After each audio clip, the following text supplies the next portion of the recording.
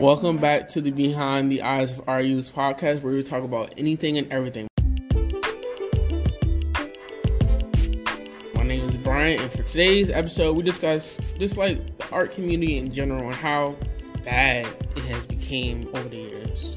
And me and my fellow classmate came to the conclusion that art can be however you feel. It's just as long as it's, your emotions. And here's what we had to say. Yeah, the art community is very toxic. Very much. It's like we build each other up and just break it down. I've been in many art communities. Not me. I always cut my drawing stuff from the love because it's afraid to get made fun of. And I actually got made fun of in middle school. Ripped my whole paper in half. Mind you, I was big, but not muscular in middle school. I was just big. Now, I got a little tad bit of muscle. You're not going to rip my paper in half in my face again. You got me chopped. I was posting my art on the internet since I was 10.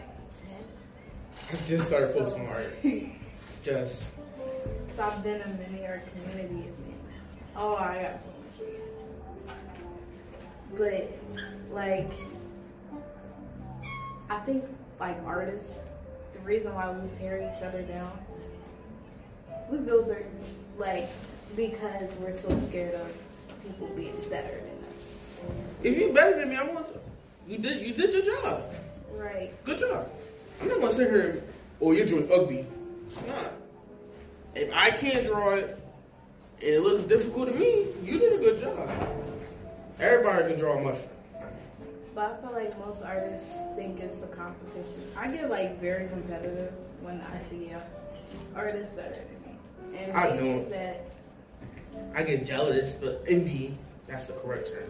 I envy. Right. It makes me want to work harder. I'm not really a jealous person. Because why I gotta be jealous of you when I could just do better? Right.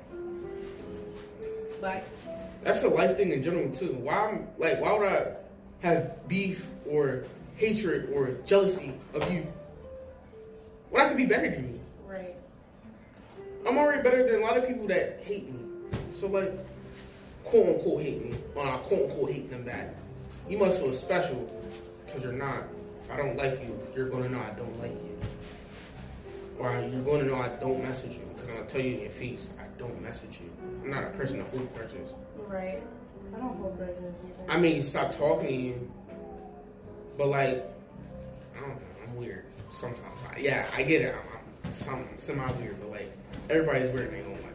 When I say I get competitive, it's more okay, I'm going to work on myself.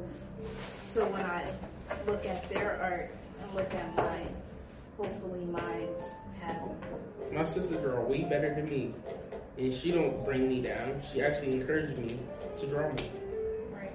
She wants me to start expressing myself better than just angry and emotions.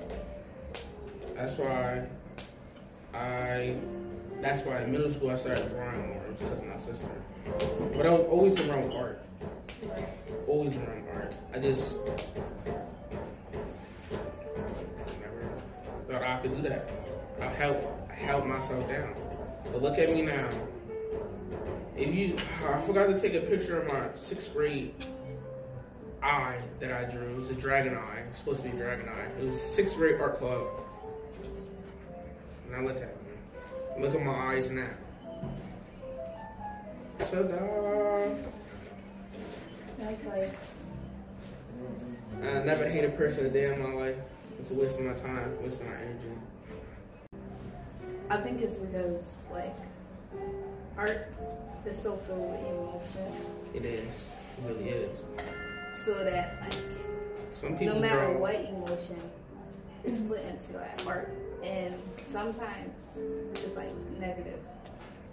Some people draw out of anger. Right. Some people draw out of sadness, or just some people draw because they have a feeling. They want to express themselves. That's why a lot of therapies, child therapists. Good afternoon. Please pardon the interruption. Anyway, a lot of children therapists use art. So, because children don't really know how to talk. Right. They use like art. They use pictures. Yeah. There's a lot of disgusting feelings out there. So that's why it's a lot of problematic artists. Like, for example, it was this artist I used to follow. But I didn't follow him. But apparently it was showing CP. Yeah. And like they was trying to excuse it as, oh, it's like, okay to do it. It's like my art therapy. Like something happened to me while I was a child. So I drew those experiments. But no. It's like acceptable. They posted and it's like, okay, that happened to you as a child, but that doesn't mean you get to draw other children and it happening. Like, it's like weird. And if that was for therapy, keep it to yourself. Like, that only brings in more drama. Weird people to your art, and it like gives them a space to feel welcome, right, into doing that. And like that's society is very weird. Yes, like I really don't understand it. That was a very interesting discussion.